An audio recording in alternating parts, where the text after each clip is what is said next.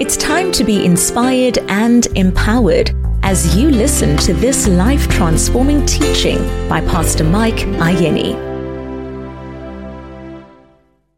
Welcome to the 21st edition of Daily Inspiration with Pastor Mike Ayeni. What God expects from you this year. Point number 3. God expects you to listen to Him.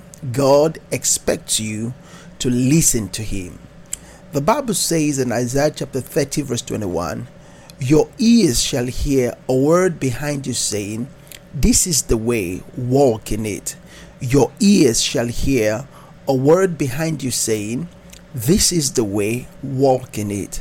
My dear friend, this is a year that you've never been in before. So it is risky to try to create your own way this year.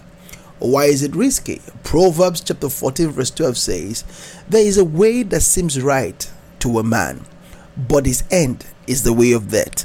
There is a way that seems right to a man, but his end is the way of death. So it is risky to try to create your own way this year. That is why you need divine direction. And you can only get this divine direction from God. When the prophet Elijah was going through a difficult season in his life and ministry, in 1 Kings chapter 19 verse 13, God spoke to him in a still small voice on what to do about that situation. So when you find yourself in a crossroad or in the midst of a challenging situation, you need to learn to listen to that still small voice of the Lord saying, this is the way, walk in it. But our greatest challenge to hearing God's voice, it's what we know in our head. How do I mean? Most times what we know in our head are the news reports telling us of the rising inflation, the cost of living, unemployment, crimes, conflict, and crisis in our world.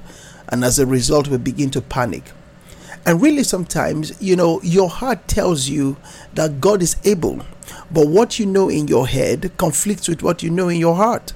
But the truth is, to be able to successfully navigate the seasons of this year, you need to listen to what Christ is saying, not to what the crisis is saying.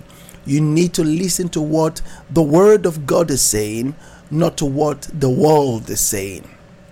But there's another very important point I want you to understand. God does not only want you to hear His voice, He also wants you to obey His voice. The blessing does not come on hearing His voice alone. The blessing comes by obeying His voice. Deuteronomy chapter 28 verse 2 says, "And all these blessings shall come upon you and overtake you, because you obey the voice of the Lord your God. And all these blessings shall come upon you and overtake you, because you obey the voice of the Lord your God." So I pray for you, my dear friend, that may your ears be open to hear God's voice, and may your heart be willing to obey His voice in Jesus' name. Tune in tomorrow for another point. Until then, stay inspired and connected to God's Word. God bless you.